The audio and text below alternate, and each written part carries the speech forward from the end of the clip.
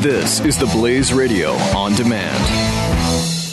Individuals and businesses with tax problems, listen carefully. If you owe over $10,000 in back taxes or have unfiled tax returns, we can help you take back control. The IRS is the largest and most aggressive collection agency in the world, and they can seize your bank account, garnish your paycheck, close your business, and file criminal charges. Take control of your tax problems now by calling the experts at Tax Mediation Services at 800-600-1645. That's 800-600-1645. 800-600-1645.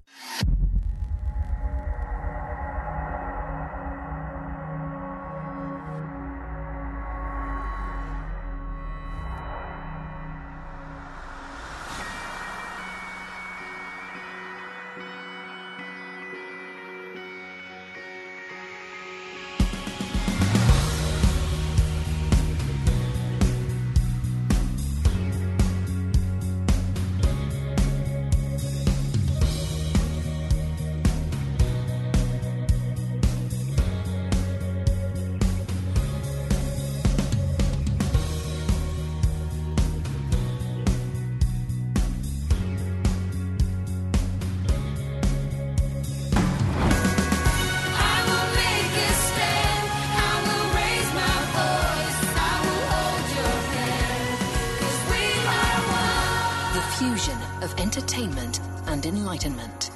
This is the Glenn Beck Program. I will make a stand. I will raise my voice. I will hold your hand. 'Cause we are one. I will beat my drum. I have made my choice. We will overcome. 'Cause we are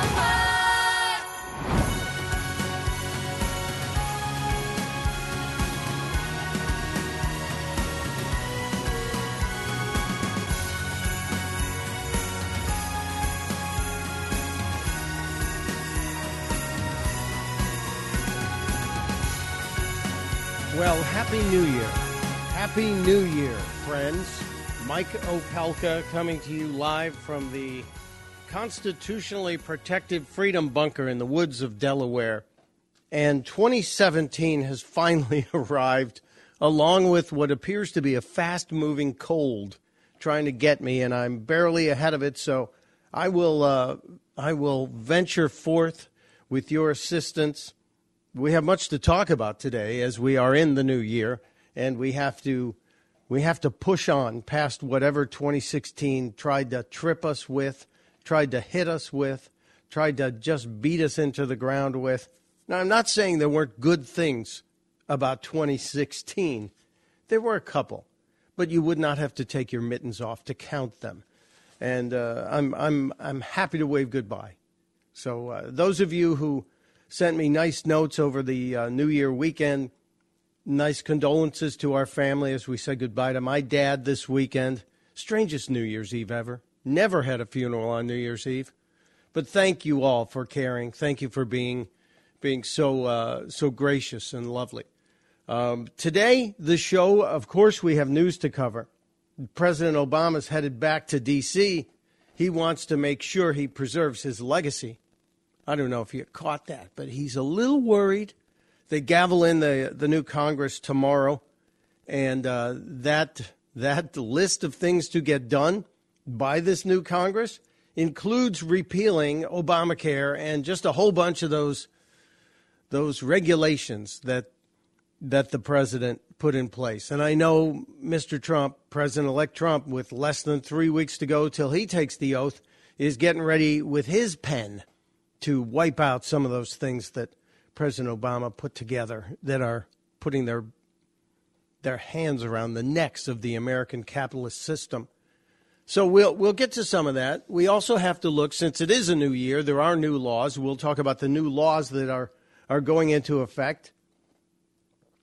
And I want to look at some of the craziness in Washington, D.C., some of the stuff inside the swamp that is going to be the target of this incoming administration, and we're going to use an expert on that topic as well. Plus, I don't make resolutions. I think I mentioned this briefly on Friday. I don't do New Year's resolutions, mostly because I'm like 92% of you. If you make a resolution, generally you break it within a week. And so it's one of those things that it's a why bother. So why bother, folks? Why should we? Now, I will tell you this, based on the latest studies, we are making resolutions, but they're different resolutions this year. Brand new survey out, and it used to be the number one resolution for the coming year was always to lose weight. And either we've given up or we've decided that maybe weight is down below the number one or two things. And at the top of the list this year is being a better person. And I can endorse that. I can get on board with that. I thought I was doing pretty well. But then you meet people. Who are out there doing incredible things. There's a young man named Ernesto who's a veteran of the United States Army who's about to, in an hour in Dallas, he's about to continue his walk from Tennessee to Los Angeles in hopes of getting attention and support of the veterans who are not getting the care and are oftentimes committing suicide.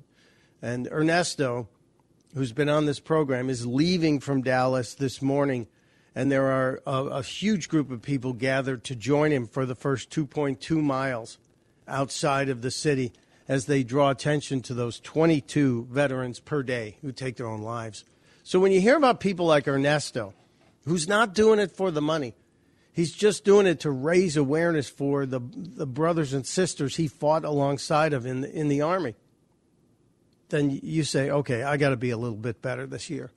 So I'm working on being a little bit better this year. Now, losing weight and exercising more, they're still in the top 5. And making more money, still there in the top 5. But so is saving and being a little smarter. So maybe we're working on a more balanced life in 2017. And I can get behind that. Now, do we get into New Year's Eve now? Should we dive into some of the craziness that happened on TV? I think so. We're big fans of watching CNN on New Year's Eve because, and this was the 10th year of the Anderson Cooper, Kathy Griffin adventure. And I think as much fun as it is, it's become predictable. We know Kathy's going to be kind of the crazy Peck's bad boy bouncing off the walls, and Anderson's going to giggle and say, no, don't do that. But CNN seems to have found an entirely new bit of craziness. And I don't know if you caught it. It's on TheBlaze.com. The story's on The Blaze, talking about Don Lemon getting hammered. I'm not a medical expert. It appeared that he was drinking shots poured from a tequila bottle. It appeared that he was drinking quite a few shots from a tequila bottle.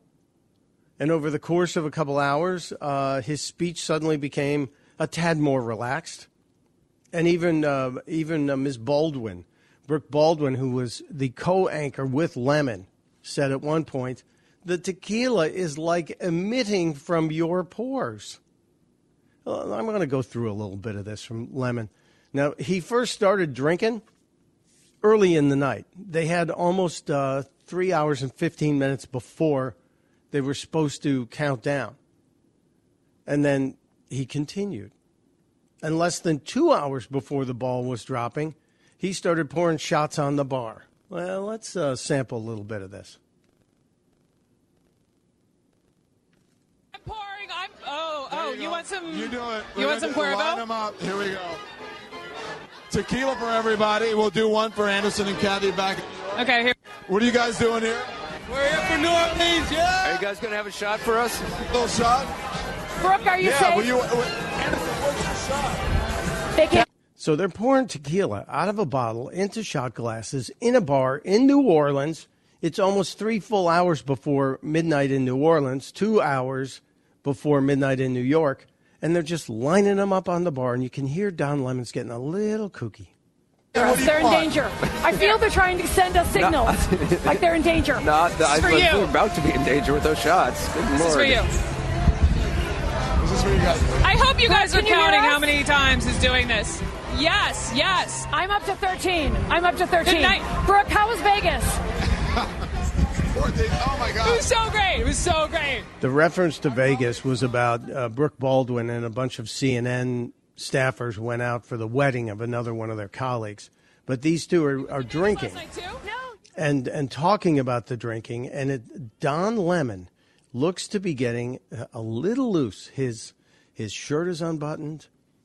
He now, a little bit later, about an hour before the ball was to come down, he talked about getting either a pierced nipple or piercing his ear live on television. And he eventually did what many folks do when they get overserved. He started talking about his personal life perhaps a little bit too publicly on television live with Brooke Baldwin. I don't really do it. I always live my life to the very fullest. And Yes, you do. The thing is, I need a little bit more balance in work life. I may be open to a relationship this year. I wasn't before.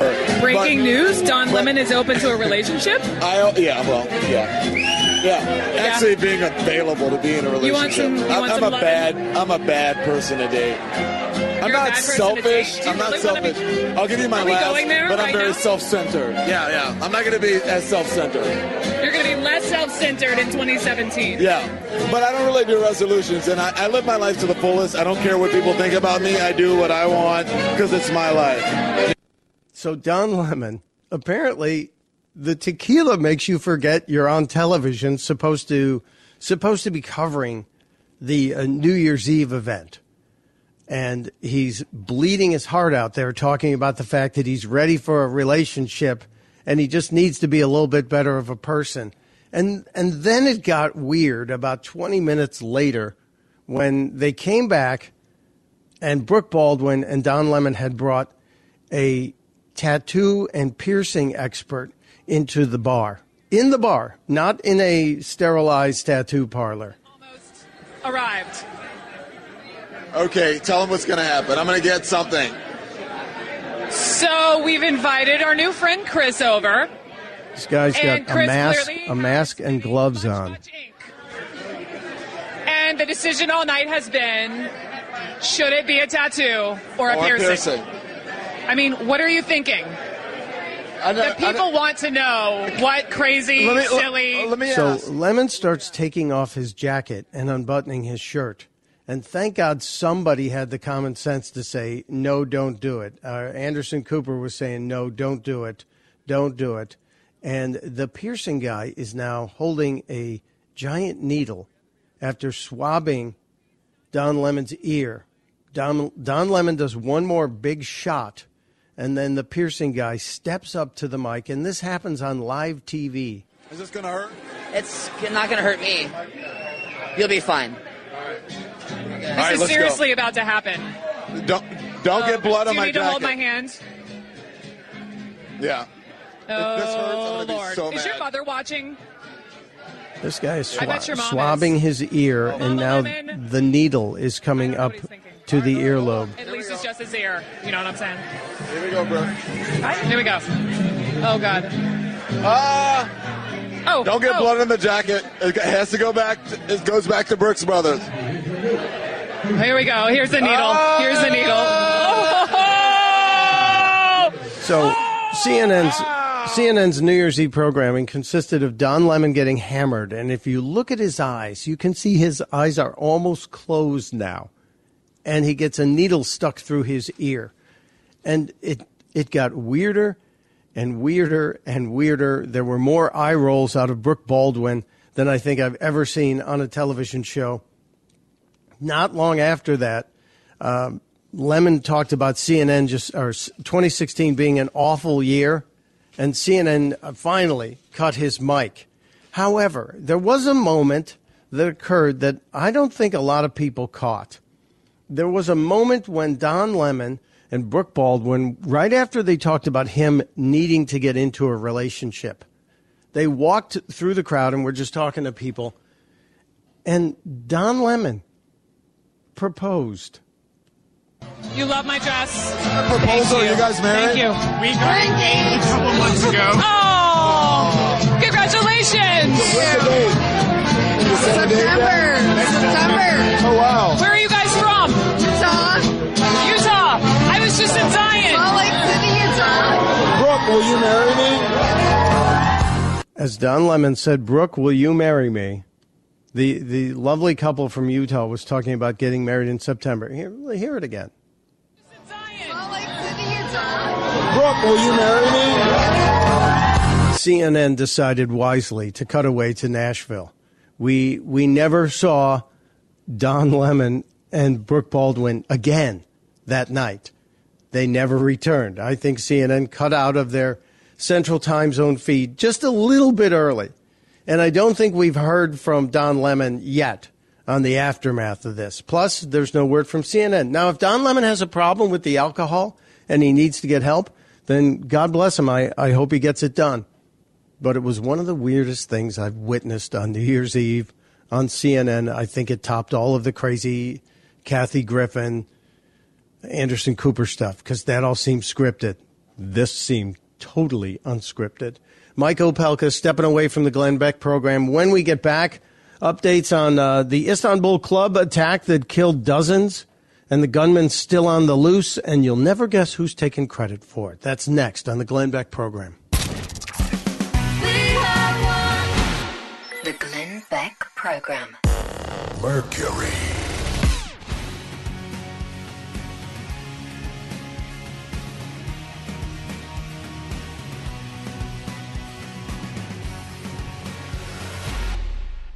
Individuals and businesses with tax problems, listen carefully. If you owe over $10,000 in back taxes or have unfiled tax returns, we can help you take back control. The IRS is the largest and most aggressive collection agency in the world, and they can seize your bank account, garnish your paycheck, close your business, and file criminal charges. Take control of your tax problems now by calling the experts at Tax Mediation Services at 800-600-1645. That's 800-600-1645. 800-600-1645.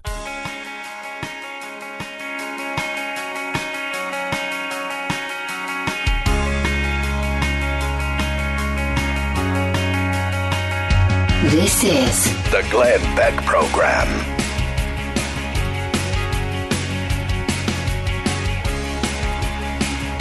Mike Opelka in for Glenn Beck on the Glenn Beck Program. Happy New Year. Hope you and yours had a safe one.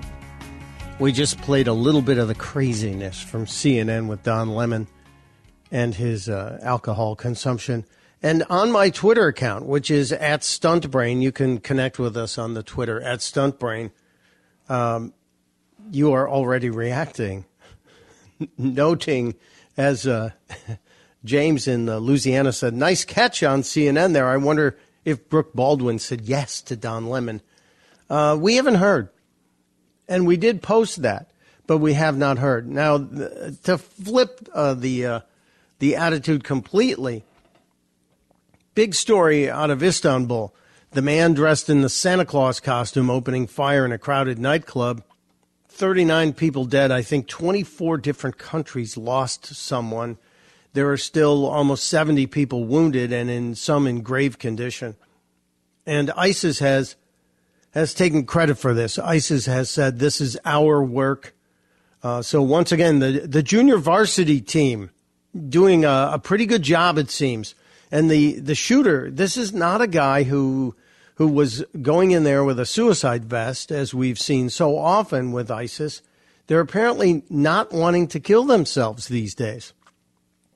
The guy in the Berlin attack managed to get out of Berlin and get all the way to Italy before engaging in a firefight with cops there who wanted to check his papers.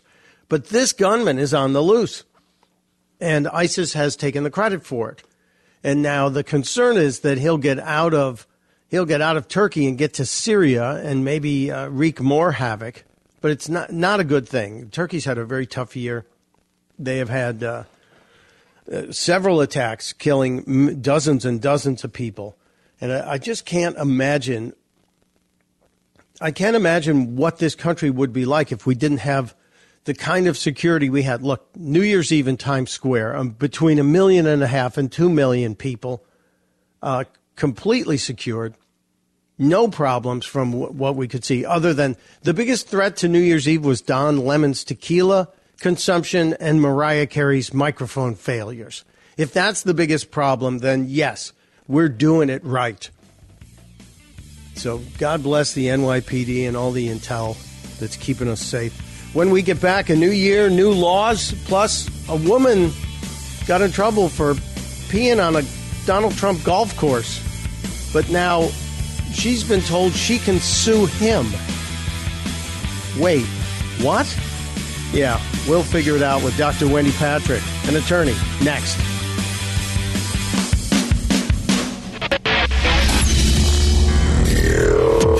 You're listening to the Glenn Beck Program. Mercury.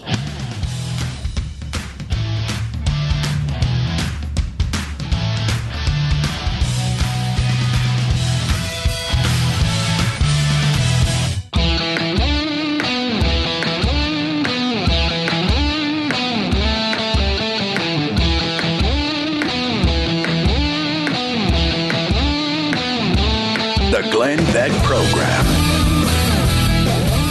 It is the Glenn Beck Program. Mr. Beck returns tomorrow with the full complement of characters usually heard on the show. Pat, Stu, Jeffy, etc.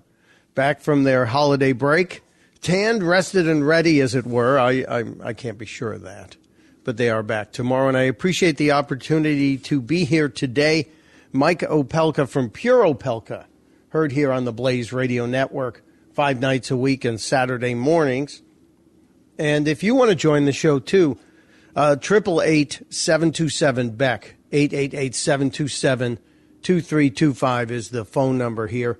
We're kicking off the year and talking about news, obviously. I want to get into the case. There's a whole bunch of fake news that we will get to later. There was fake news about the Russians hacking a power plant. There was fake news about Donald Trump throwing a guy off a golf course. A big story, but we will get to that. First, I want to bring in a guest we had on Friday, a friend of the show, who has talked with us on various levels about legal matters. She's an attorney. She's also an author. Her name is Wendy Patrick, Dr. Wendy Patrick.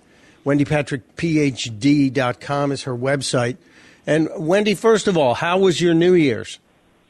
Oh, it was tremendous. It was wonderful. How about you? It was good. It was quiet. You know, we kind of kept it. We watched Don Lemon get hammered, and that's fun. That's always good fun. At our age, quiet is good. yeah. It's much better the next day, as it were. Sure. That's for sure. Yeah, that's true. Now, Wendy, Friday we talked about the privacy issue, and I want to get back to that with devices that listen in. But there were a couple of stories that are out there that I thought we should talk about. And one of them was this wacky story about Donald Trump and a woman who has been allowed to sue him, even though it was she who urinated on his golf course. That's right. There's more to the story, Mike. I know the headline really is unusual. This is a woman that relieved herself behind a sand dune in April of 2016, answering the call of nature. And when she did so, like anybody using a public restroom, did not expect that she was going to be filmed. Now, obviously, there is an enormous difference between using a public restroom and answering the call of nature in the midst of nature, we'll say. Nonetheless, the issue was not whether that was appropriate, but whether or not the footage of her relieving herself could be something that goes public. And in this case, of course, it was delivered to the police, ended up being a charge. But this is a case that, believe it or not, is going to go forward. Now, that doesn't necessarily mean it's ultimately going to be successful. But the first thing we look at is, can these causes of action get out of the gate? And this one can. Well, it's also in another country, too, which there are different laws in different countries. But I wonder if in America, if you're running a business and you set up security cameras and someone does something like this lady did on this golf course, first of all, everybody should know the woman is an environmental activist, and this was kind of part of her protest. She wanted to I want to say mark her territory, but she was essentially protesting and letting the Trump course know that she wasn't happy with what had been going on. But in America, if a security camera catches somebody doing something like this, are we able to, if it were like my business, would I be able to be sued because I brought the video to the police and didn't tell her she was being recorded? Well, you've accurately identified two of the most important issues. First is the reasonable expectation of privacy. Is somebody in an area where they don't believe they're being recorded? Now, that can cut both ways in public because we all know we live in a day and age where almost everything we do is observed by someone, but not so in the privacy of our own homes or in a public restroom. And then the second issue you accurately bring up is there any kind of limitation to what an individual or the police or somebody else is able to do with this kind of footage? Now, you say she was marking her territory and protesting. She may have just had to go to the bathroom. And that issue is coming up increasingly frequently. I mean, think about an airplane. When the flight attendants try to make you stay in your seats and somebody can't hold it, there are so many occasions where this type of thing in America, which has these much different laws, might be actionable if it's a situation where, for example, you don't have control over it, and if somebody uses that footage in a way that is embarrassing or invades your privacy. There's I guess this is why we see those signs everywhere that say these premises are under constant surveillance. I guess that's an issue too, though, Mike. Where are the signs? There are lots of places where it's very hard to find signs that are informing the public that they're being recorded or they're being filmed or smile, you're on camera. Okay, we've all seen those when we go into stores. Those are prominently displayed, no doubt, to circumvent claims that somebody believed unreasonably that those premises and whatever they did therein was private. Well, out in your part of the world, and we're talking to Dr. Wendy Patrick, attorney, author, WendyPatrickPhD.com, and Wendy's in California. And over the weekend, there was a prank played on the people in Hollywood as someone changed the Hollywood sign to read Hollyweed. But I believe security cameras were rolling the whole time, and I think they've got some video of the perpetrators that they're looking into. Am I wrong on that? Well, there's always video cameras. I mean, there are satellite cameras. There are so many different ways that law enforcement can capture your activities in a public place.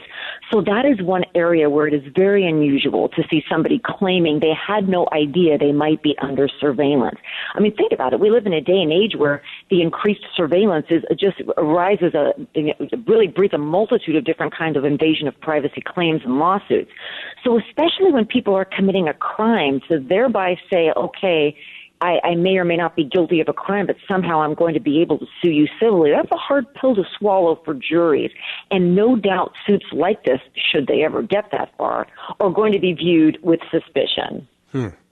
Well, it's always fun for me to watch the legal limits and the boundaries being pushed because your profession and your brothers and sisters in the legal world seem to be very creative, more creative than you're given credit for. Now, speaking of creativity, new laws on the books for 2017. Anything particular that now? Again, I'm going back to California. You guys have new, more restrictive Second Amendment laws that went into effect on the 1st, and I think you also now have background checks for ammunition purchasing, which just makes me crazy. That's right. Mike, it's a great question because every year we look at all the most interesting new laws across the nation, and most people focus on ones they don't think we need. But what we've seen in the last couple of years, as a reaction to the increase in gun violence, or at least the increase in the news about gun violence in our social media world, we do have background checks now mandated to buy even ammunition in California. There's a couple other restrictions in terms of magazine size, and it's really one of the things that we like to say only in California. It could set a trend for the rest of the nation. Some states are continually very permissive in their gun rules and regulations, and others, no doubt, will look at what Californians done with respect to the background check for even buying ammunition. And I wouldn't be surprised in 2018 we see more states do the same kinds of things. especially, Mike, if the trend of gun violence continues, and we have no reason, I'm an eternal optimist, but there's no evidence to suggest there's going to be a dramatic decrease in gun violence in 2017. Well, Chicago is screwing up the curve. It's like that one kid in science class who always got an A on everything. And, we couldn't get graded on a curve because he always got 100. And I thought that kid was you, Mike. I was the one making a fist at him. And are there any other laws that stick out? For example, I had heard there was one in Nebraska that said they had put out a notice that everybody driving in the mountains needs to be careful driving near the edge of the road in mountainous areas. Nebraska's pretty darn flat. You could roll a marble from the east side of Nebraska to the west side of the entire state and not have a problem.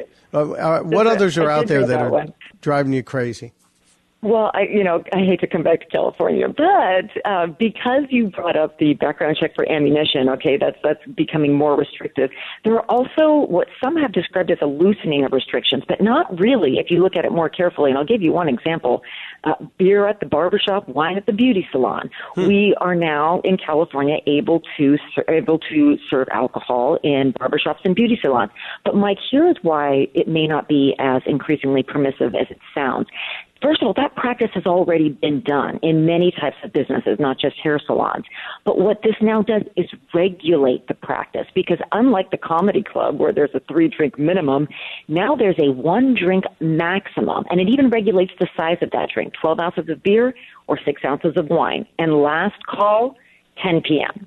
So California is instituting regulations in some circumstances like this, to where it's not actually more permissive, but actually more regulating a practice that's already been in existence. We did the same thing last year with allowing pets on restaurants with patios. Again, legalizing and regulating something that had already been done. It makes my head just start to explode. I'm looking at a list here that someone else sent me too as well that said, now, thank God, Iowa has made it a felony if you steal more than $1,000 worth of grease. Well, theft laws have always criminalized as felonies stealing anything over a certain amount of money. So I know some laws are making headlines by adding different substances and materials to that list. But again, it's simply a reframing of what has already been a law. But along those lines, let me give you something that is new, because a lot of people quote laws that they maybe didn't know is in existence. And, the reason we need to know about new laws is ignorance of the law is no excuse. In other words, laws change so frequently, especially gun laws, as you mentioned. We can't just violate the law and say, oh my gosh, I didn't realize it changed January 2017, particularly in a social media savvy world where it's too easy to keep up to date. So along those lines, let me give you one more that's going into effect. That's the driving hands-free. Means exactly that. Now, California passed that. Obviously, there was no DWTs allowed, no driving while texting. But now all devices have to be mounted on the dash, and they cannot even be manipulated at all except to turn it on and off. So you've got to learn how to use your voice activation to avoid getting a ticket in California. I have no doubt, Mike, that this is the kind of law that will spread like wildfire to the other states. Well, now, Wendy, I'm going to have to ask you, can you hang on? Because I want to talk about that voice activation, and we talked about it briefly on Friday. But I want to see where we are in this, because now you've got a state mandating you basically have to use voice-activated software if you're going to use your car, your phone in your car. And I wonder what the implications are to privacy.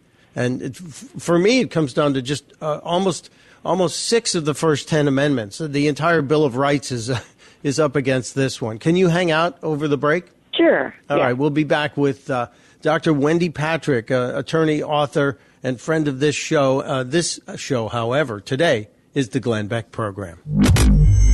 This is the Glenn Beck Program. Mercury.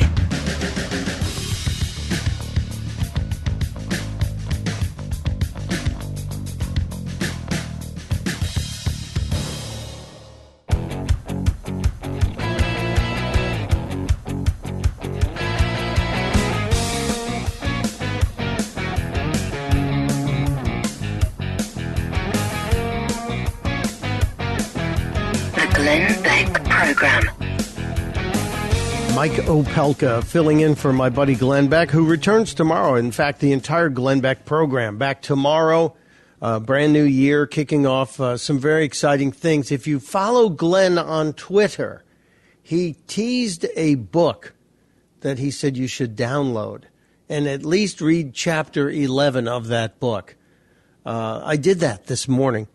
It was amazing. Dr. Wendy Patrick is with us. Doctor, we've got about a minute and a half to discuss this case that's ongoing with the listening devices and the privacy. Is our privacy at risk because technology is always listening to us?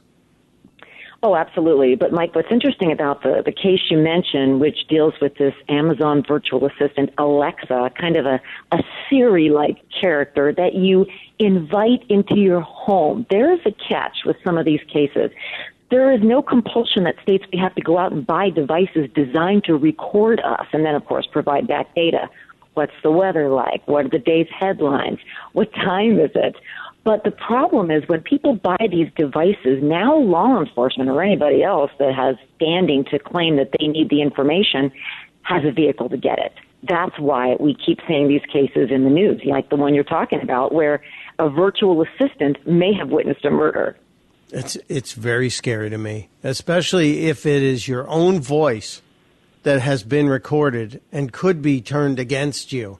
It just seems like it smacks right of the Fifth Amendment. Who knows? Who knows what's going to happen? Well, we'll keep an eye on it, Wendy, but I appreciate it. Now, remember, Wendy, when driving in Nebraska on the mountain roads, stay away from the edge of the roads, my friend. That was one of my favorite new laws, too, Mike. Thank you. Have a great rest of the week. When we get back, the headlines, the news, and why Obama isn't going after North Korea.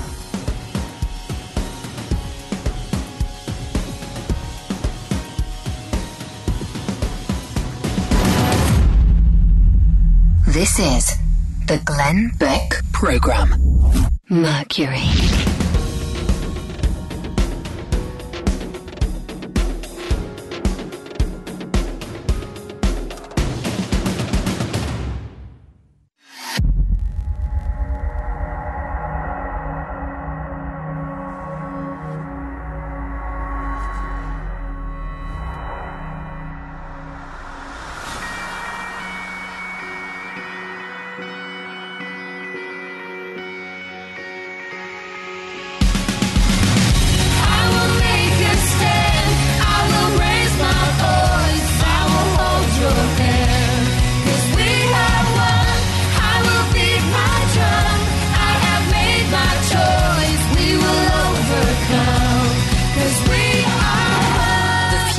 Of entertainment and enlightenment.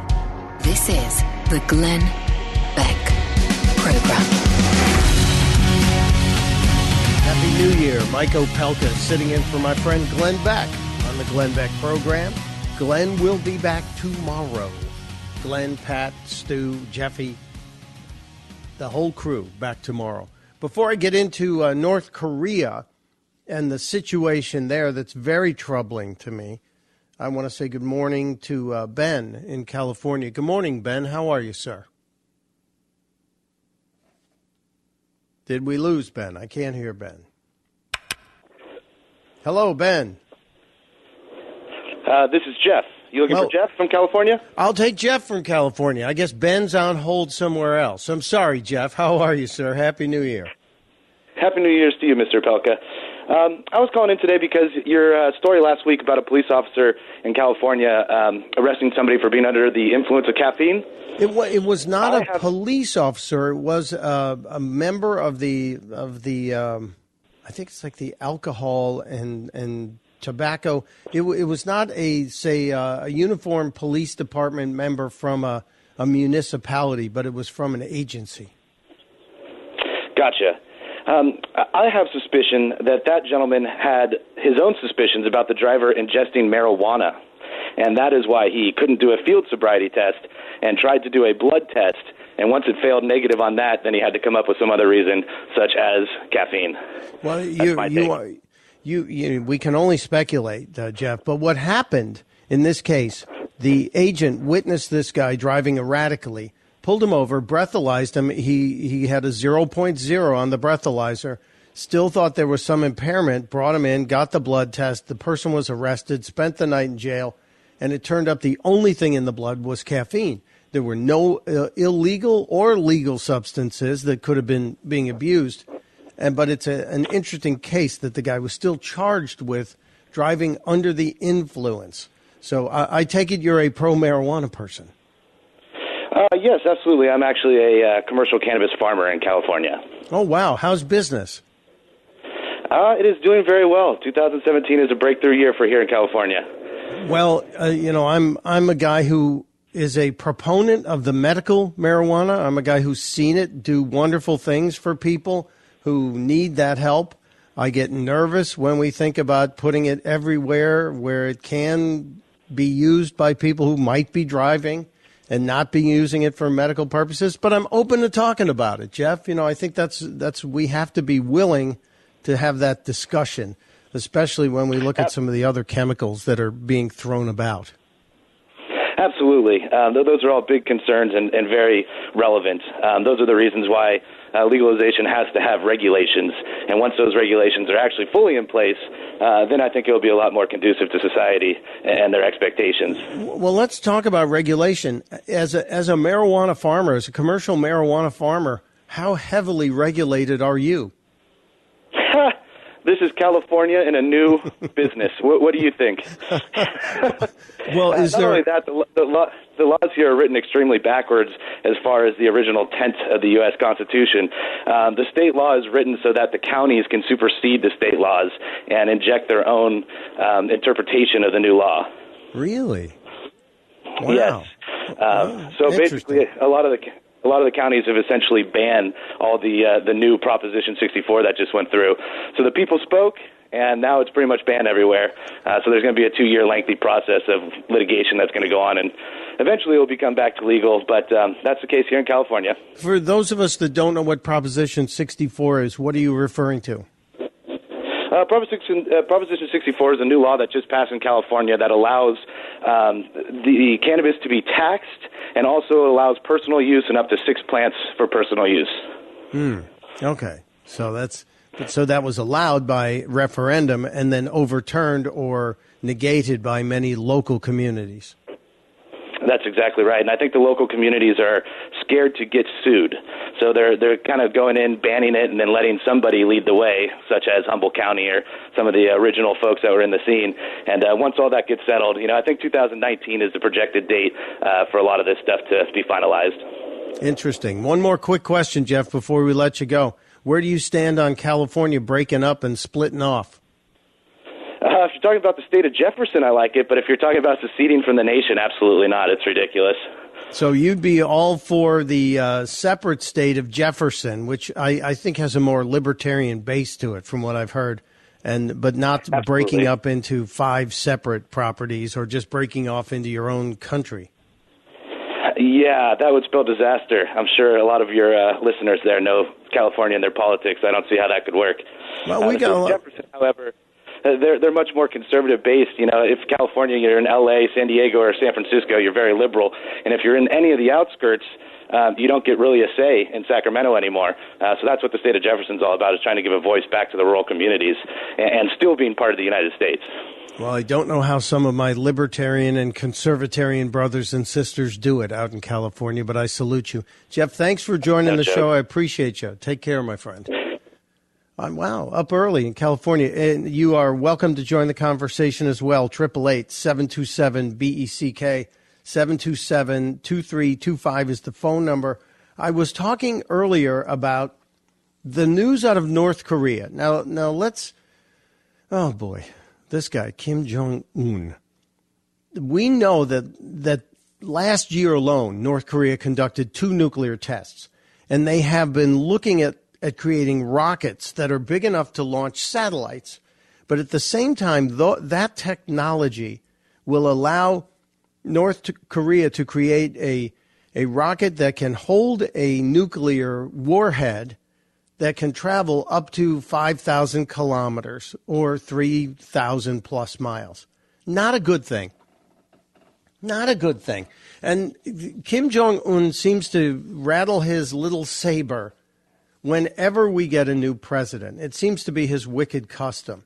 So while our intelligence isn't showing us that they're moving a rocket towards a launch pad, that the government in Pyongyang is not imminently preparing to launch, the leader, the latest dear leader, is saying that his country will continue to strengthen its ability based on a nuclear might to mount a preemptive attack. Now, very carefully worded. This was his New Year half-hour speech. By the way, same guy who last month made it illegal to worship Christmas. Well, it's been illegal to worship Christmas, but you can worship his grandmother, who they claim was born on Christmas Day. So North Korea, once again, preparing, telling us they're going to test an intercontinental ballistic missile, a missile capable of traveling from one continent to another and capable of carrying a nuclear warhead, and we know they've tested him. And what is President Obama doing? Nothing. He's doing nothing. He is returning from his final vacation, the $100 million worth of vacations that we've paid for over the 8 years. He's returning from Hawaii in order to do two things. He's going to meet with Democrats in Congress tomorrow and start plotting on how they are going to obstruct Donald Trump. Ultimately, he's hoping to get something done to prevent the total destruction of Obamacare, because he knows that's his legacy. But I don't know why President Obama wouldn't see this. Well, I do know why. I don't know why President Obama would not take action or get John Kerry involved in this to say, look, bigger problem than getting mad at Israel, bigger problem than what's going on with Netanyahu and how you've destroyed a relationship with a trusted ally. Shouldn't you be, instead of pushing through the agenda-driven UN resolution, shouldn't we jump on North Korea and at least rally some sort of coalition instead of waiting these last 19 days, 18 days, and letting it, talk about kicking the can down the road. So many times during the 2008 campaign, we heard Barack Obama say the Republicans kicked the can down the road. They didn't want to deal with it. Nobody wanted to solve a problem. They left it for the next administration. Well, guess what's happening here? You have an imminent threat not only to the United States, but definitely to the region. A guy who says he's going to test an intercontinental ballistic missile, who has tested nuclear warheads. And instead of dealing with that, you are worried about making sure your legacy is not destroyed because your socialist medical health insurance program is set to be taken apart. It's the most maddening thing in the news today for me, that we are totally blind to North Korea. We have enabled this guy. With what we did in Iran, we have enabled this guy. We basically said, it's okay. You can take care of business. Do whatever you want to do, sir. And now that we have people finally escaping, getting out of North Korea and telling us they intend to have those missiles and the warheads ready sometime in 2017. And what are we doing for the last 3 weeks? Well, I'll tell you what President Obama is doing. He's flying back to Washington. As I said, he's meeting with all of the big wigs in the party. They are now officially the party of no, as we learned from Chuck Schumer. I'll tell you about it next break. But he's also saying, I've got to work on my final speech. And President Obama has just announced that on January 10th, a week and a day from tomorrow, so next Wednesday, not the coming Wednesday, next Wednesday, he will be in Chicago to deliver his farewell speech. Chicago, the city that had more gun murders last year than New York and Los Angeles combined. Is there a greater example of the failure of Democratic leadership than my former hometown? I don't think so. So I do think it's fitting that President Obama is absolutely doing nothing, apparently publicly, about the North Korea announcement that they're going to test an intercontinental ballistic missile. And he's going to visit with Congress to try and save his legacy, and then fly to Chicago to have a big farewell speech because he needs to be in the city, the third largest city in the country that had more murders by gunshot than the first and the second largest city in the country combined. It doesn't make any sense. Thanks, President Obama. Thanks a lot. Stepping aside for a minute. When we get back, I know we love our pets, but I have a story that just really bothers me about how much money these people spent to keep a puppy alive. And am I a bad person? How much would you spend to keep a puppy alive? We'll talk about that next on the Glenn Beck Program. Glenn Beck Program. 888-727-BECK. Mercury.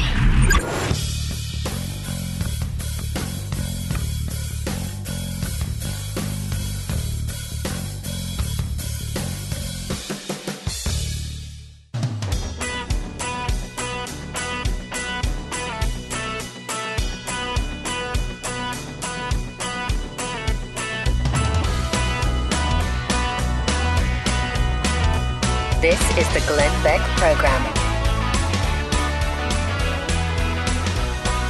New from Disney and Pixar, in association with the producers of Where's Waldo, comes a motion picture for our time, ripped from the headlines, especially if the only headlines you see are on HLN. She's lost and all alone in a great big world, flushed from the headlines, trying to make it back home. Is she in the woods? Is she out of the woods? Is she in a coffee house? Is she being hacked by the KGB? Or in the secluded underwater prison, a captive of the evil Trump fish? Finding Hillary. Just keep voting, just keep voting, just keep voting. The latest post-apocalyptic, post-election animated classic featuring a two-dimensional candidate in a three-dimensional political world. Finding Hillary. Opening Friday. Rated G. Whiz, will you get over it? Thank you, Doc Thompson and the Morning Blaze crew for sending that over. I hope that movie gets made. I think it's very clever. I love when the little Hillary fish is saying, just keep voting, just keep voting. Mike Opelka is sitting in for Glenn Beck on the Glenn Beck Program. If you are a regular to my program, Pure Opelka, heard weeknights, 7 to 10 p.m. live on the Blaze Radio Network. Thank you. That's Eastern time. If not, check us out. We are a little different. Yes, we do the politics, but we also do a little bit different in terms of strange stories. But, you know, Beck does too, so I shouldn't say it's all that bizarre or all that different. But I mentioned earlier that Ernesto, my buddy, is leaving from Dallas. Right now, they're on their way walking from Dallas towards Arlington, 20 miles today, walking all the way from Tennessee to California to Los Angeles to draw attention to the plight of veterans. And so I'll send out a link to my Twitter account to follow Ernesto at NerdNesto. But he's an amazing guy, and he's doing things for the vets. And so I asked some of my friends this weekend if we were going to talk about doing things for the vets, what's out there. I'm looking for some new kind of helpful charity type things that we can do. And a really good friend of mine from my college life said, Freedom Service Dogs. Freedom Service Dogs is a charity that takes unwanted shelter dogs. In other words, the ones that nobody wanted to adopt. And they train them to be service dogs to disabled vets and then also hand them to other people. So once all the disabled vets have been helped out with a service dog, they pass them on to other people. How good is this charity? My friend Carol Ann said that Robin Williams' daughter selected Freedom Service Dogs as the recipient of her inheritance, saying that her dad, Robin Williams, would have loved what they stand for. And she's been a supporter. We're going to reach out to them, see if we can get them on the phone. And I say that because I read a story that both made me say, oh, my gosh, and then made me scratch my head and say, I don't know how I feel about this. And you can tell me if I'm wrong. There's a story in the New York Post about a French bulldog named Jones. And first of all, French bulldogs, adorable dogs. They're adorable. But this little guy has a lot of problems. Now, I'm a dog lover, a dog rescuer, worked on a rescue. Our family, my wife and I worked on a rescue that brought hundreds of dogs a month from the south to the north because they were abandoned. We were part of the Underhound Railroad. So I have a very warm spot in my heart for our four-footed friends. But a couple in Brooklyn has spent $155,000 on vet bills for a puppy. A tiny puppy. This dog has a lot of problems. And I know they're cute. But I just wonder, and am I a bad guy? I wonder how many service dogs we could have given to our vets for that $155,000. I know little Jones, the French bulldog, is adorable. But I think we got to think people first sometimes. Mike Opelka in for Glenn Beck. When we get back, we'll talk to my buddy Pete Kasperowitz from the Washington Examiner about the swamp. The Glenn Beck Program. Mercury.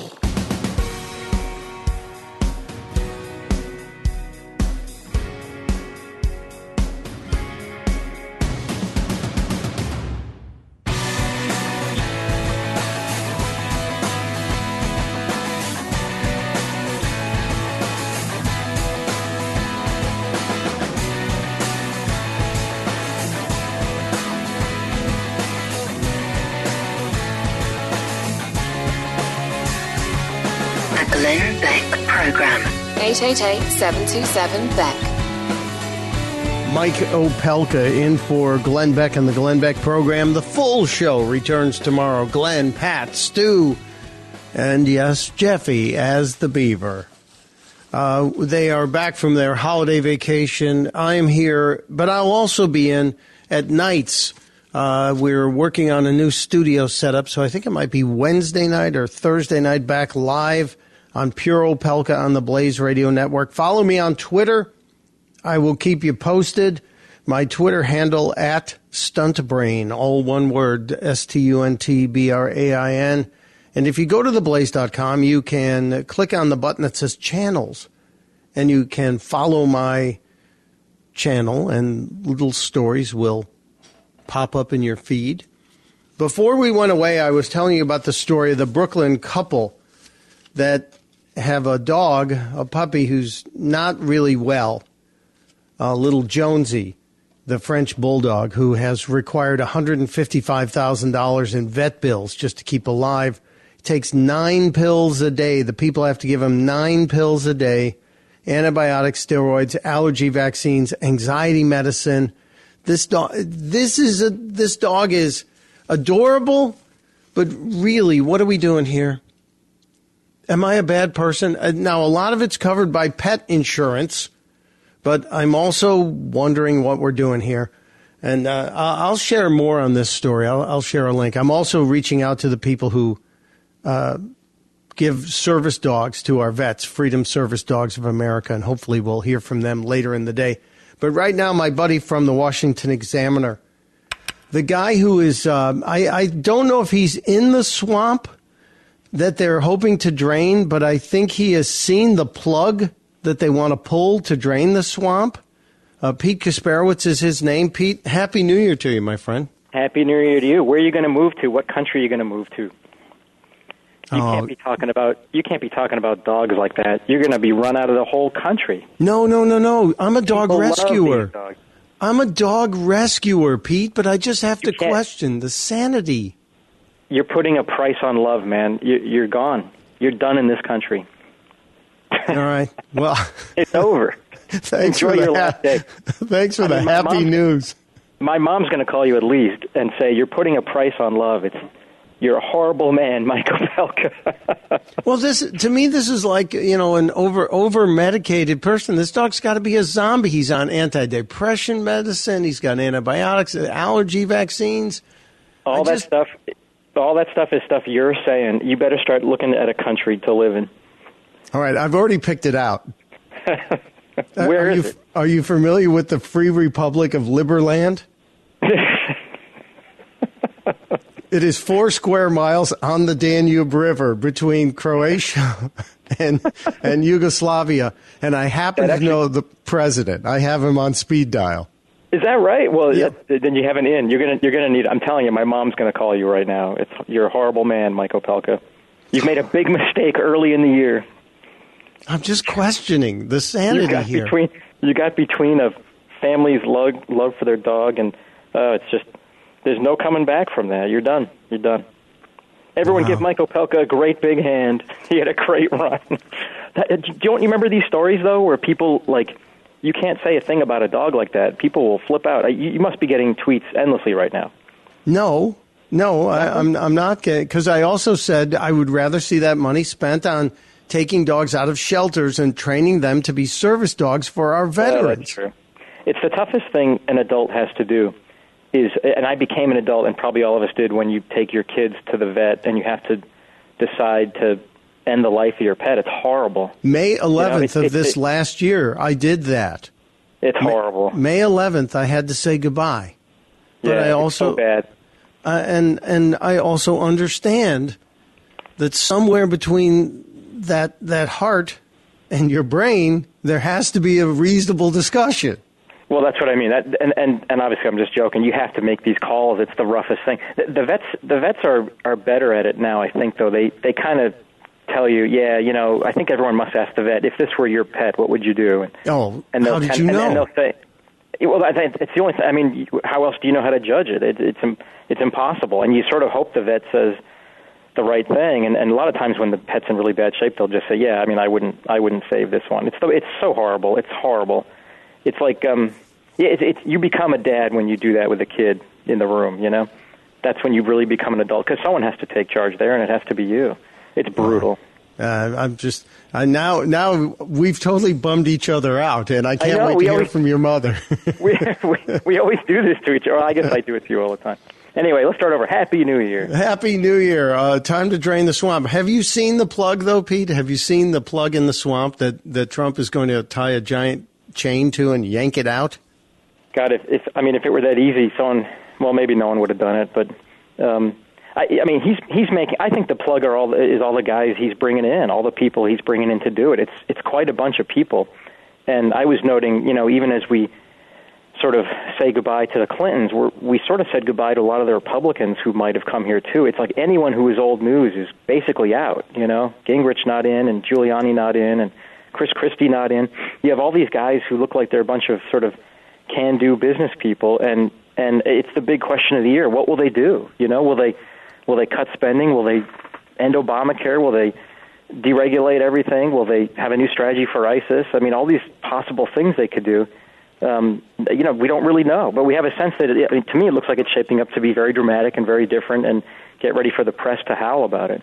Well, it certainly looks like, judging from what Chuck Schumer has been saying, that the Democrats have embraced the term that they coined for the Republicans years ago, the party of no, that they're going to make these confirmation hearings as difficult as possible, and they're going to really try and put the squeeze on the incoming administration. And maybe, I think, only one of Trump's announced cabinet nominees should get an easy pass, and I think that's Mattis. But the rest of them look like they're in for a really tough run.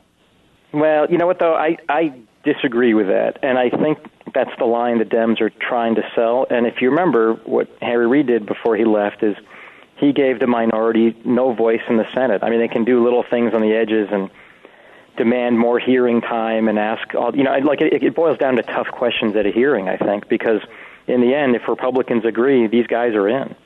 Yeah, but they can't lose anybody, though. They have to keep, if you lose 3, then the Democrats could make it difficult, correct? Yeah, true. Of course. Of course. Oh. But but let's see where it goes. It's too hard to see around that corner, I think, right now. I think most of these guys probably get through pretty easily. And the Dems are doing the best they can to pretend that the Senate is a place where the minority matters, and it just doesn't matter anymore, thanks to Harry Reid. I noticed when he started making his first cabinet picks, I sort of laughed at that because a lot of Democrats came out with press releases and said, I just can't support this nominee. And every time I saw that, I would laugh and say, remember when that mattered? Remember when you would need, remember when you had to get 8 Democrats, to get a nominee on board, or eight members of the minority? It just doesn't matter anymore. Go find the 3 Republicans saying no first, and then then we can talk about a difficult confirmation. But until then, I'm just kind of laughing at these press releases. We're talking to Pete Kasperowicz of the Washington Examiner. And Pete, you're referring, of course, to the fact that Harry Reid took out the filibuster for appointments, and that all this stuff goes through pretty much without any question. And I remember, Pete, in I think it was 2009, I was in the Senate Progressive press conference that they had, and somebody asked the question, somebody from Move On or Air America asked the question, what happens when you're not in power? Aren't you worried this is going to turn on you? And I remember Harry Reid chuckling as if we're never leaving. And here we are. And it is coming, but he's gone. I guess that was the conventional wisdom. People used to write stories even 6 months ago, writing stuff like, can Republicans ever win again? And is this the end? And what, and I think what Trump did was he broke that storyline of the sort of immigrant vote. Hopefully the legal immigrant vote is going to just keep sending Democrats up to Washington. And obviously that's at least not true this time. And so, I talk about seeing around corners. I don't think Democrats saw this coming. I think they just saw this, and at least for this past election, they thought the Senate was pretty much in their hands again. So, it just goes to show you, play nice with others, right, all the time, and because you never know how the worm's going to turn on you. Yeah, it was an amazing twist for me. And now, I'm looking at a story you wrote yesterday about Sean Spicer and talking about the fact that he was asked by John Karl, will Trump keep tweeting? And he said, absolutely, he'll keep tweeting. And Pete, I felt when I was watching that interview with John Karl that Spicer was telling the mainstream media, you can fight all you want for your jobs, but this is the new fireside chat. Twitter is the new way the president will bypass the press and get out what he wants to get out. Did you feel the same thing? Yeah, and I think we can all see what's coming, right? This is really the democratization of media now. Like, we don't need you guys. And Trump's team has also made another subtle point, which is, and anyone who's ever watched a White House press briefing knows it to be true, that a lot of the press availability is pretty boring anyway. We've had Josh Earnest for the last few years, just not really answering questions, but just kind of, repeating the line already. It's not really newsy.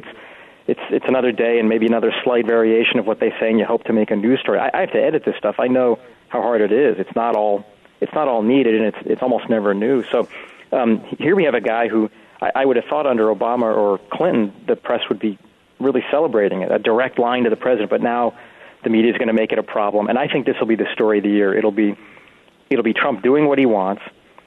It'll be him communicating how he wants, and the press sort of left on the sideline howling and screaming and saying, this isn't right, these issues are subtle, you're doing it wrong, and I don't know if anyone's going to care anymore. I just don't see, and last night, a couple nights ago, did you watch that New Year's stuff? I don't watch this garbage, but Don Lemon got drunk or something. Oh, yeah. He got drunk, he got his ear pierced, and he actually proposed to Brooke Baldwin. Oh, did he? Yeah. No one's talking about that, Pete. I'm the only one who posted. I posted it on my Twitter. I pulled the video. He proposed to Brooke Baldwin. She stayed silent.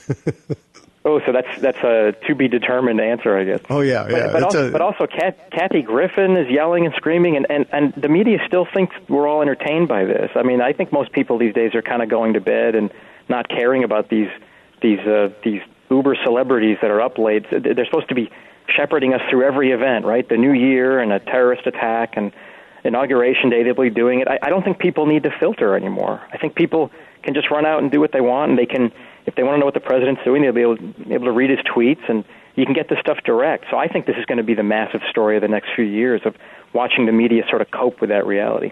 Wow. It'll be fun to watch. And as two guys that are also part of the media, I just think we got to keep pressing on and pointing out all those problems, because then people will come to us and say, well, what do you think's going to happen to the media next? Yeah, I guess we'll be reduced to covering ourselves and how we shrink and die, I suppose. But it's not that bad. But but in terms of that messaging thing, the media still has a job to do, and there's plenty of open spaces for it, which is to cover what happens. I mean, right now they're opining. We're fact checking every tweet from Trump and every little statement, and you can't make an off-the-cuff statement in public without getting fact-checked. I mean, I think those are the functions of media that go away. But the functions that say, that report to you what's going on, those are still needed. I don't think we ditch those, and hopefully they sort of come back and become, the main course as it used to be. Well, I appreciate your perspective on it, Pete. Pete Kasperowitz from the Washington Examiner. Thank you, my friend. Give your mother my home phone number. She can call me and tell me I'm a despicable person as well. No, she's gonna call the radio line. She'll be on in a few minutes, I'm sure. She'll muscle her way through. Fantastic. Her and millions of others. Thank you, Pete. This is the Glenn Beck Program. This is the Glenn Beck Program. Mercury.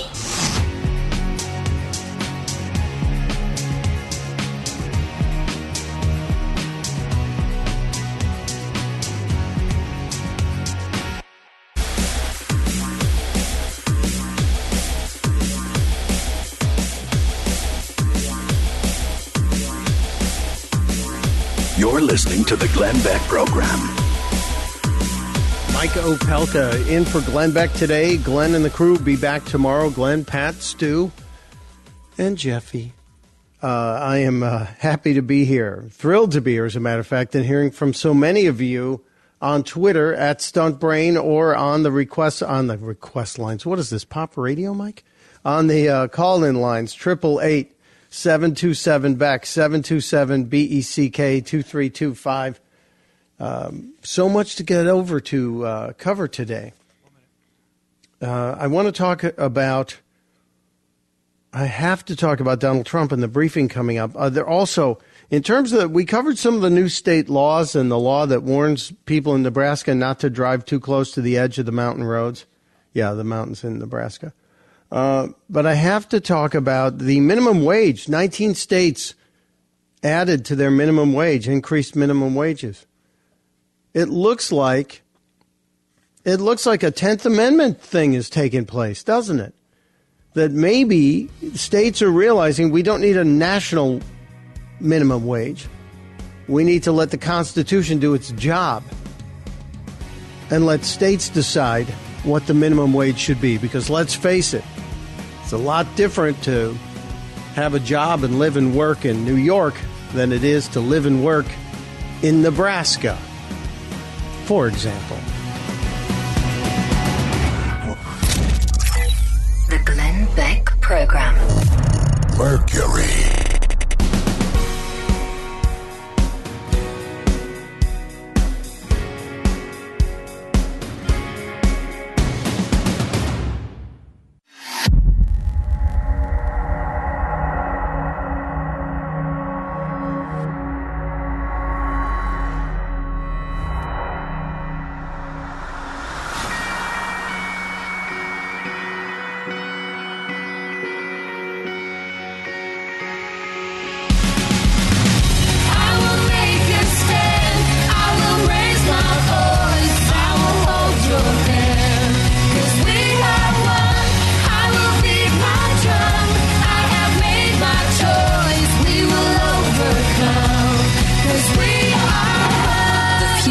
of entertainment and enlightenment.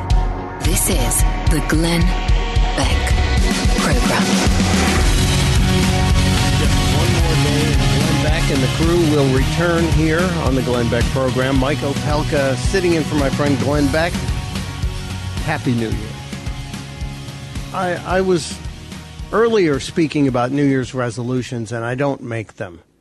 But I have wishes for the New Year's. I wish companies would stop sending endless requests for surveys after you've used their service. You're going to hear, it was fine until everything went wrong, and then you'll hear from me. That's kind of the way I'd like to look at things. And as a company, maybe these companies could understand that. I'm talking about one particular travel company that sells discounted fares and packages who wants to know. They ask you one question, and when you click on the question to say, yes, I had a good trip, or no, I didn't, then you're taken into a rabbit hole, and you swirl down this rabbit hole where they ask you 45 other questions. Or if you're going to take my time, at least offer me something. If you want to know my opinion, my detailed opinion, give me, how about a little something, for the effort. Anyway, I'm not talking about Travelocity, although I am talking about Travelocity, because they just keep sending me so many surveys. When it's bad, you hear. That's generally the rule. And I have to tell you, I think we were talking earlier on the show with Pete Gasparowicz from the Washington Examiner, and Pete and I were talking about Donald Trump and how Sean Spicer has said that Mr. Trump does not intend to totally put down the Twitter. He's going to be tweeting a whole lot more. And I likened it to the fireside chats from FDR, because I think it's Trump's way of getting around the press interpreting what he says. They'll eventually spin his tweets anyway. And so, as we saw with New Year's Eve, and he said his little greeting to his enemies, which I thought was pretty bizarre, but there it is. But Sean Spicer was on with John Carl this weekend. And in the course of the interview, the subject came up about Trump's tweeting. And it got interesting. I think you'll hear what I was talking about in terms of Trump and Spicer basically telling the mainstream media it's not going to be like it was. With all due respect, I think it freaks the mainstream media out that he has this following of over 45 plus million people that follow him on social media, that he can have a direct conversation. Yeah. He doesn't have to have it funneled through the media. This is going to be a business as usual is over, as I've said before. There's a new sheriff in town. He's going to do things first and foremost for the American people. So we're still going to see a lot of Twitter as president? Absolutely, you're going to see Twitter. He had said on 60 Minutes that he was going to cut back. You know what? The fact of the matter is that when he tweets, he gets results. So whether it's Twitter, holding a news conference, picking up the phone, having a meeting, he is going to make sure that he continues to fight for the American people every single day. A bottom line, are you going to have regular White House press briefings? Absolutely. Some way. Some of them will be on camera, some of them will be off, but absolutely, we understand the importance of no more daily televised press briefings? No decisions have been made, but we're looking at every single facet of government and figuring out, can we do better? We'll sit down with the White House Correspondents' Dinner, Correspondents Association. I've already had reporters reach out and say, hey, we've got some ideas. This is about, we understand that we have a message to get out and successes that we want the American people to understand. So we'll use every tool possible. And absolutely, we'll sit down and make sure that on a daily basis the press is informed. And regular presidential press conference. Absolutely. That said a whole lot, Sean Spicer and John Carl, talking about Donald Trump and what he intends to do. I think this is something to watch in the future. Trump is the guy who showed the Democrats and the Republicans how to use social media to your advantage. He's got 45 million plus followers who will be hearing from him. Interesting. We'll get back to that, and I want to talk more about what's going on. A few folks are calling in and accusing me of some very interesting things. Rachel in Ohio. Rachel, you said I'm a what? A socialist. How do you figure I'm a socialist? Because socialists all spend their money the same way. They're only allowed to do certain things with them. It has nothing to do with the dog. No, I didn't tell them they couldn't spend that money. But see, for you to judge them, that they're not sane because they've spent this money, it's their money. Sure, I just pointed out. I didn't point out. It's a legal thing. I could have said it's 2 Teslas. And if it were in my wallet, I would say, let's put the dog out of its misery because it's obviously not a healthy dog. Let's get another dog. Let's go rescue a dog and buy 2 Teslas. It's a free country. They can spend their money however. I'm not a socialist. So for you to judge them. Yeah, that's called being human. Are we not allowed to have opinions? The First Amendment allows me to have an opinion and allows you to disagree with it. And the Bible says, "Judge not, lest you be judged." You're judging me. That was around before. You just judged me. You judged me to be a socialist. And I will be forgiven because I will ask for it. I will be too. But let them spend their money however. Well, now it's interesting. The majority of that money came from an insurance policy. And I wonder. That's the way it's set up. I don't agree with insurance. In fact, our quote-unquote Obamacare insurance is an insurance now because all it is paying off the government. That's true. All we do is, because we are up to $6,500 out of pocket. Well, if you don't have a catastrophic issue, you're not going to spend $6,500 a year. So that means your insurance, quote-unquote, is never going to cover what you're paying for your health care. You're absolutely right. So Thank you, Rachel, and say hi to your governor. He's an interesting cat. No? Kasich? Oh, we're going. Okay, Jan in Canada, you work with an animal rescue. Good for you. I appreciate that, Jan.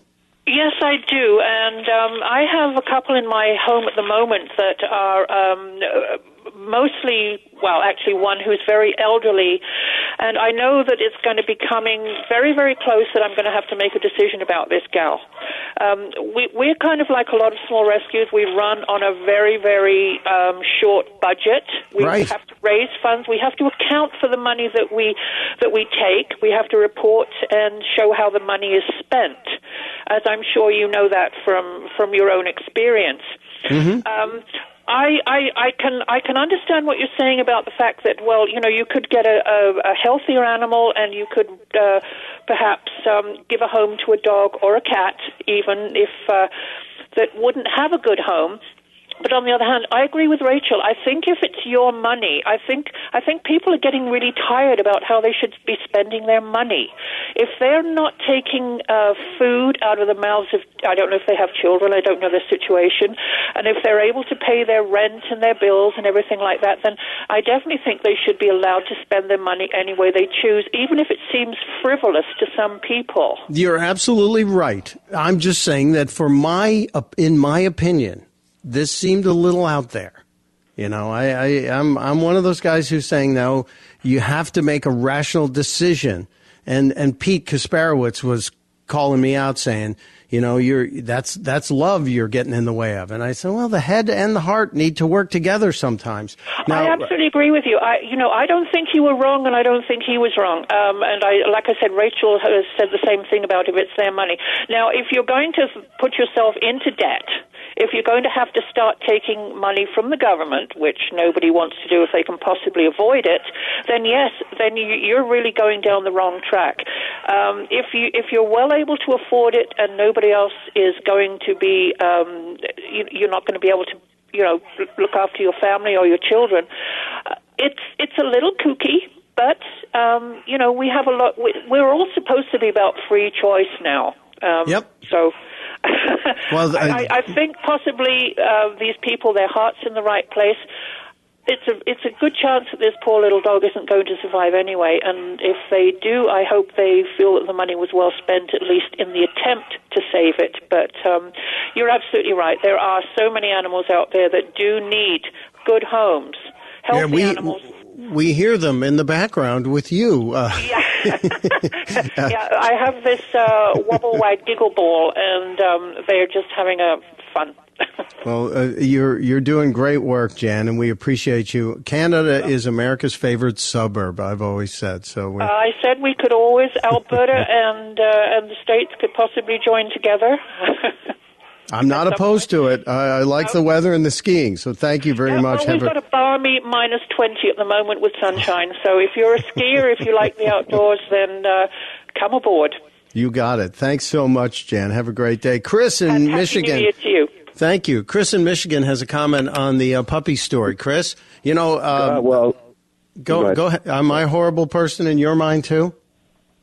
No. In fact, I need to see if I can get asylum. What is this country you're moving to that you know the president? Oh, Liberland.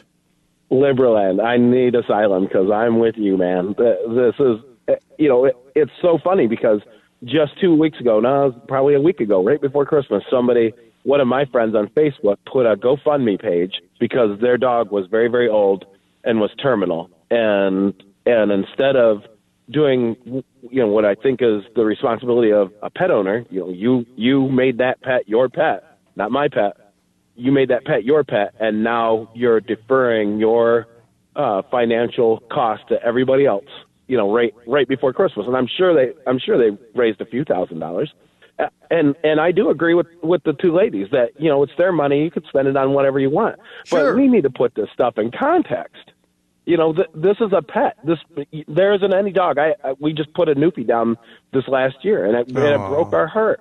But she had bone cancer, and there was nothing we could do about it. And we waited until we didn't think that the pain could be managed anymore, and we had to put her down, and it breaks our heart.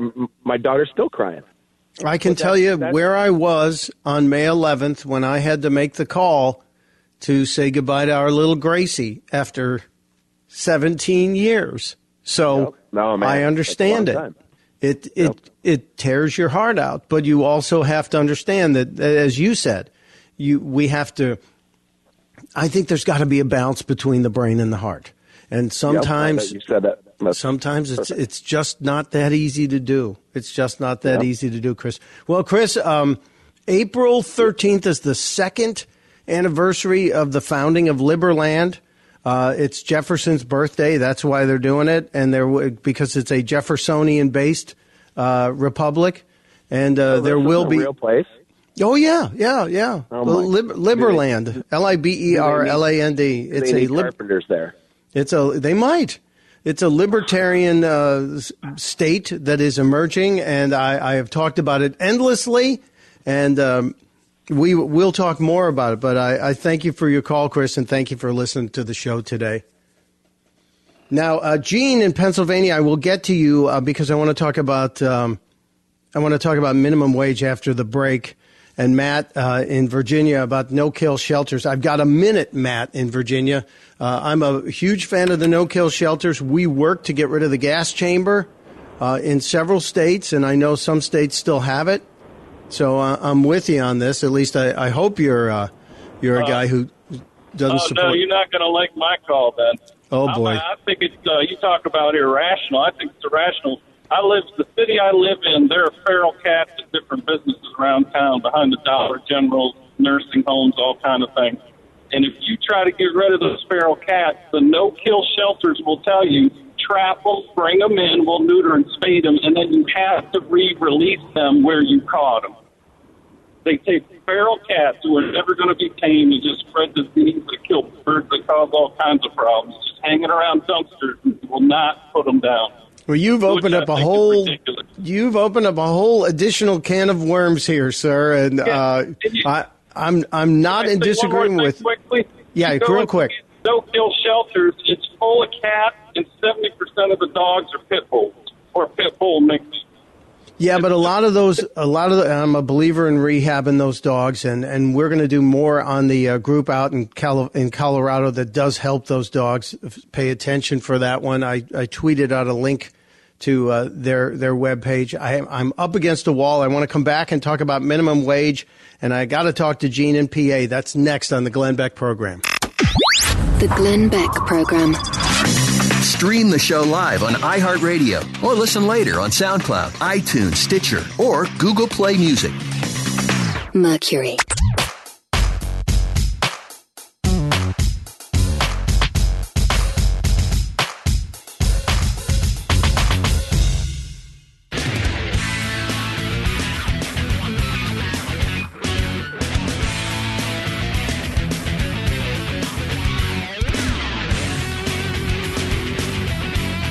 888-727-BECK. This is The Glenn Beck Program. Mike Opelka from Pure Opelka on the Blaze Radio Networks, weeknights from 7 to 10 p.m. Sitting in for Glenn Beck and the Glenn Beck Program. The entire crew back tomorrow. We were talking about a few things, including the couple in Brooklyn with $155,000 in vet bills for a sick puppy. But I also mentioned that 19 states in America, 19 different states, raised their minimum wage effective yesterday. For example, fast food workers in New York will see a minimum wage go to $11 in New York City, $10 in the downstate suburbs, $9.70 elsewhere. Small businesses around the city will increase their minimum wage to $10.50 for city employees. But there are states all across the country who raise their minimum wage. I think this is a local deal, not a national deal. And I don't know where she stands on it or if it's something we agree on. But Gene in Pennsylvania has a thought on this. And Gene, welcome to the Glenn Beck Program. Good morning. Oh, Gene, a fellow. Excuse me, Gene. That's okay. The minimum wage was originally created because employers were abusing employees back in the 50s and 60s when it came around. And it was something that was designed for starter jobs. Yeah. This is where we lose sight of things. And, of course, our government hasn't helped because they've put more people in a position where they have to take starter jobs to try to exist than should. It was meant to be the pay for the first-time job hunter. And what you're going to find is you're going to find businesses such as McDonald's, Burger King, Wendy's, and the rest of them are going to automate their drive-through by putting a touch-screen terminal, most likely outside. You'll select what you want. When you get up to the window, they're going to put the pay machines, such as you have as Home Depot and Lowe's and others that use the self-checkouts. Yep. And you'll drive up to the window, and then you may have a human being hand you your order. The same thing is going to go inside. This is typical of government.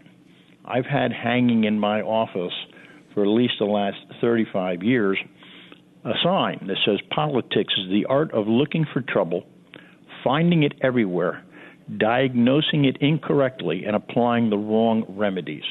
Gene, you are spot on. I'm up against a hard wall. Just want to make a quick correction. The minimum wage from the federal point of view came into effect in 1938. It was 25 cents an hour. If we adjusted for inflation, it would be $4.13 an hour today. And yet our minimum wage is nearly double that on the federal level. So think about it. I see it as a states' rights issue. States should be the ones to set it. Mike Opelka for Glenn Beck on the Glenn Beck Program.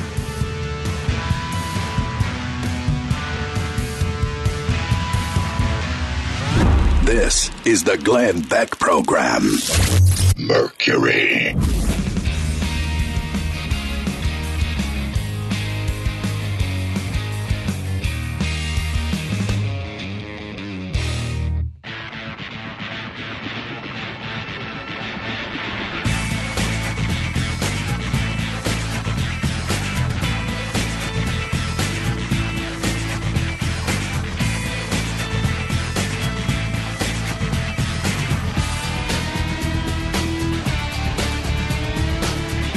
Is the Glenn Beck Program. Mike Opelka is my name. I am here for the remainder of this show, and then Glenn will be back tomorrow. The Glenn Beck Program in the 2017 edition returns, and Glenn has promised a lot of new things, and he gave you a little hint this morning. I don't know if you followed him on Twitter, but he talked about a book and suggested you download it and read at least the 11th chapter. I will tell you, I did that at 5 o'clock this morning, and I'm happy I did. Now I'm going back to read the rest of the book. It was a book that was written a long time ago and discovered just a few years ago by the son of the man who wrote it. And there are some fascinating parallels to today. Earlier, we were talking about my questioning of a Brooklyn couple who have spent not all of their money, but they've spent tens of thousands of dollars keeping a young puppy dog, Jones, the French bulldog, alive. And I question the wisdom. Not gonna be shy about it. I'm a guy who works with dogs, rescues dogs, has rescued dogs in the past, and will rescue dogs in the future. And some people question my wisdom. Marilyn's in South Dakota. She's calling in on the puppy. I don't know which side of the argument you're on, Marilyn, but welcome to the Glenn Beck Program.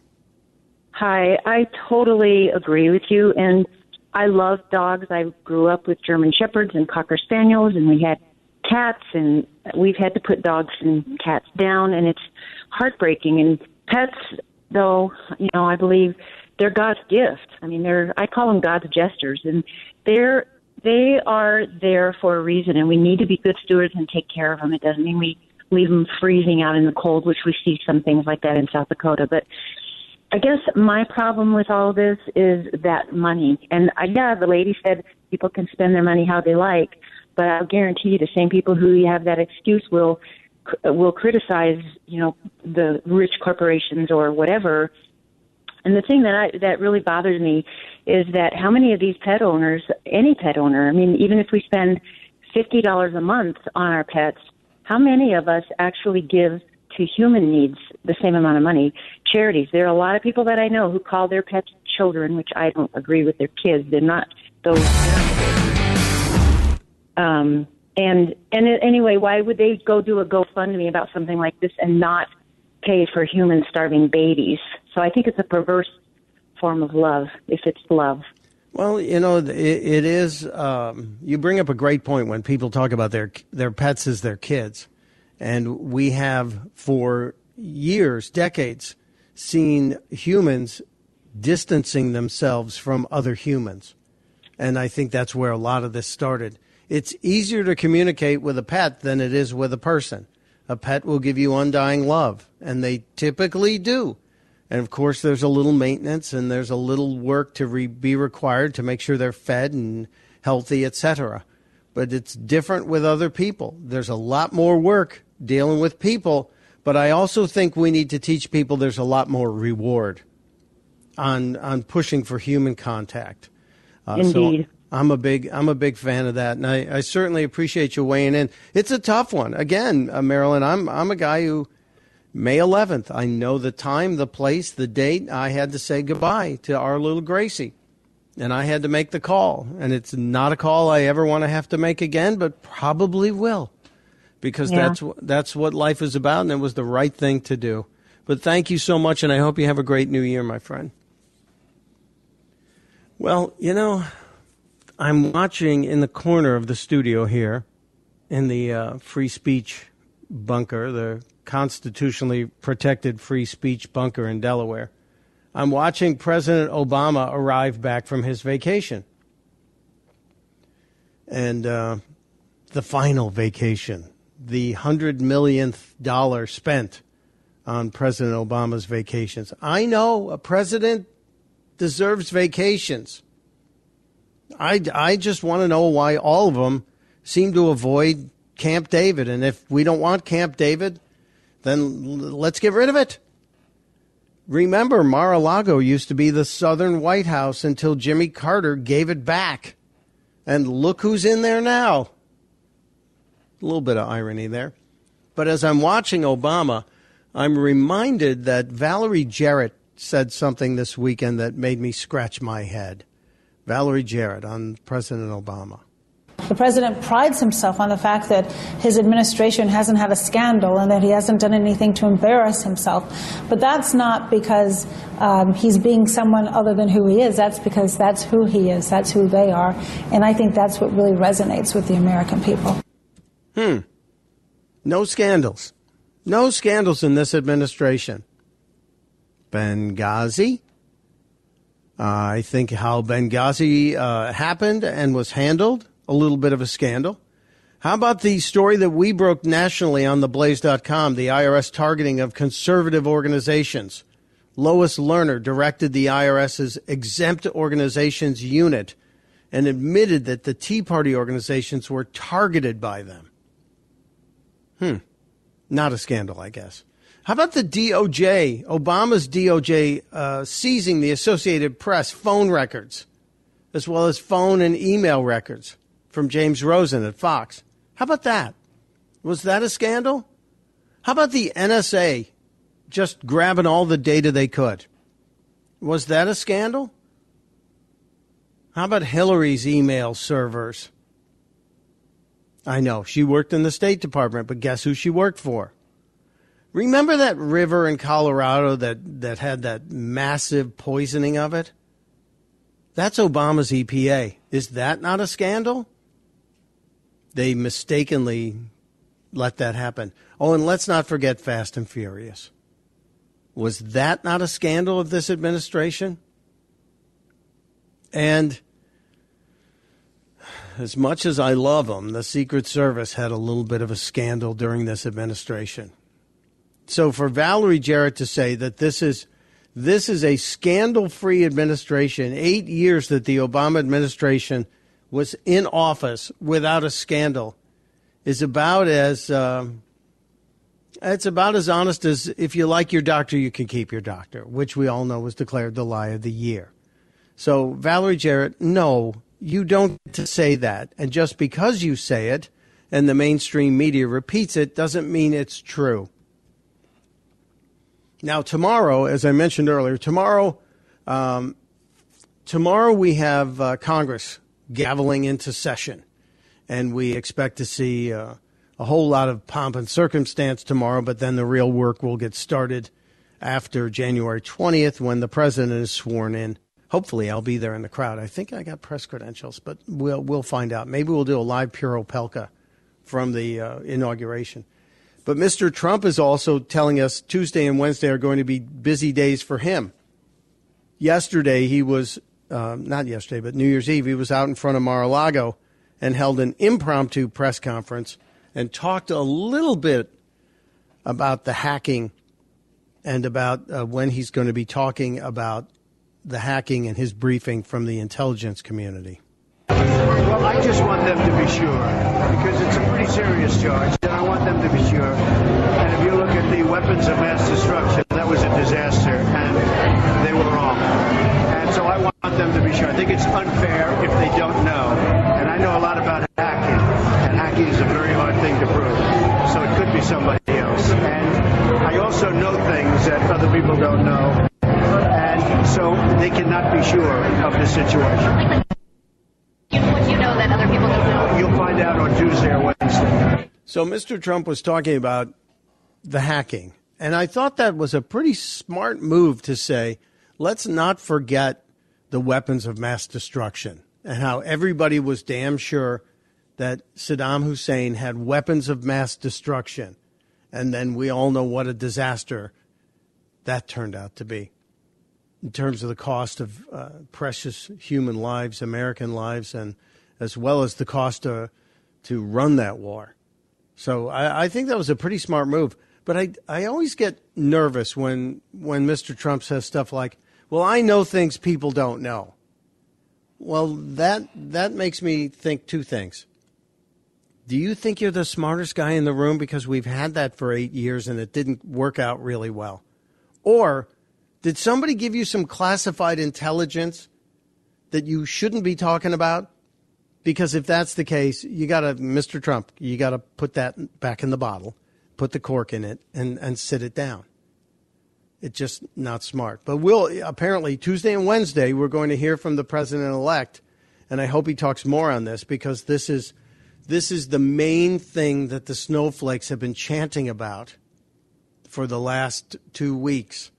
Is the hacking, the hacking, the hacking, the hacking. And I always say it's not a hack when somebody like Podesta responds to a phishing email and gives up his password and his ID. That's just called keeping Grandpa away from the computer. It's a smart idea. Mike Opelka in for Glenn Beck. When we get back, we will wrap up today's show. I got a couple of final thoughts here for you. No, not Tommy Lahren final thoughts, my own final thoughts. And have you got a snowflake in your life who needs something special to help them get through the inauguration? I've got an answer for you, and we'll share it with you next on the Glenn Beck Program. This is the Glenn Beck Program. Mercury.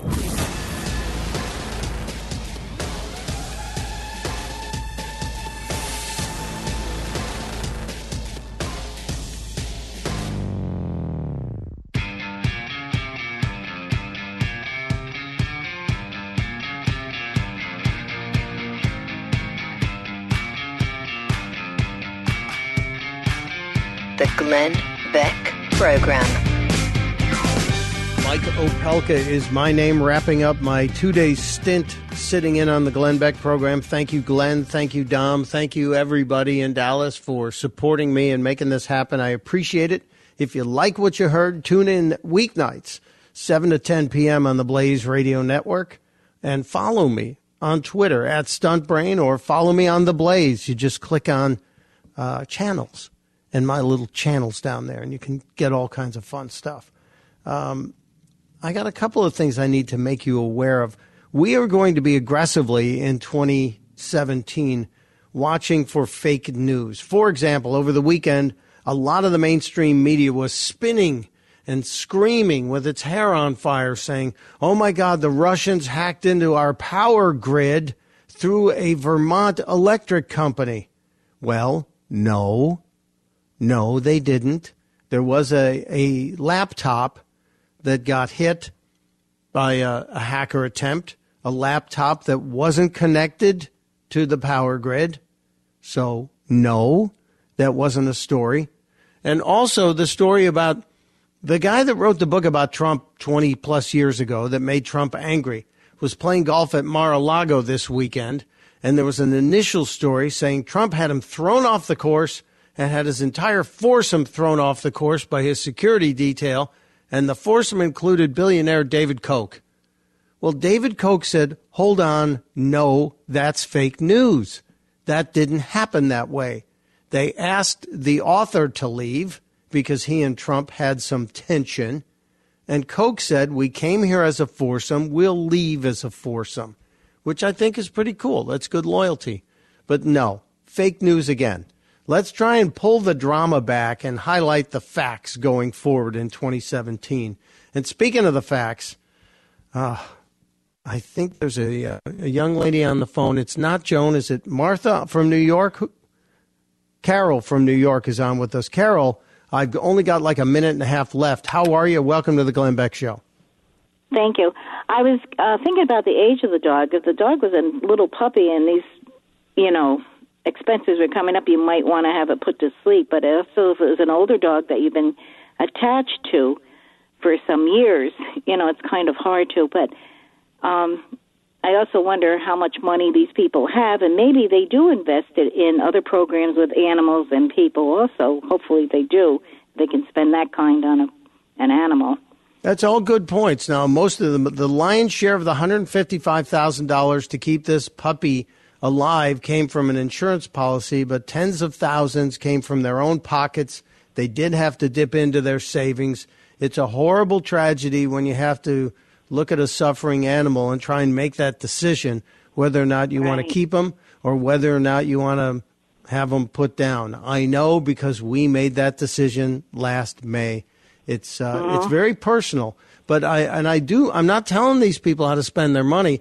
I just question the wisdom because, and someone's going to tell me I'm cold and calloused, but there's a lot of dogs available for adoption, and that $155,000 could have put 2 Teslas in the driveway and taken a lot of carbon pollution out of the air. I'm just saying, people.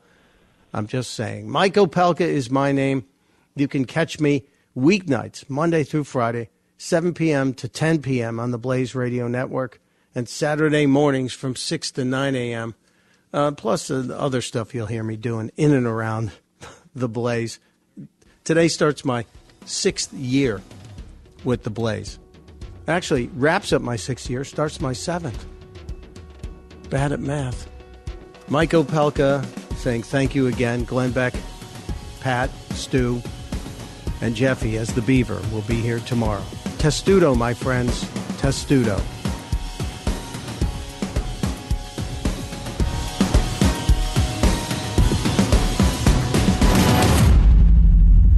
This is the Glenn Beck Program.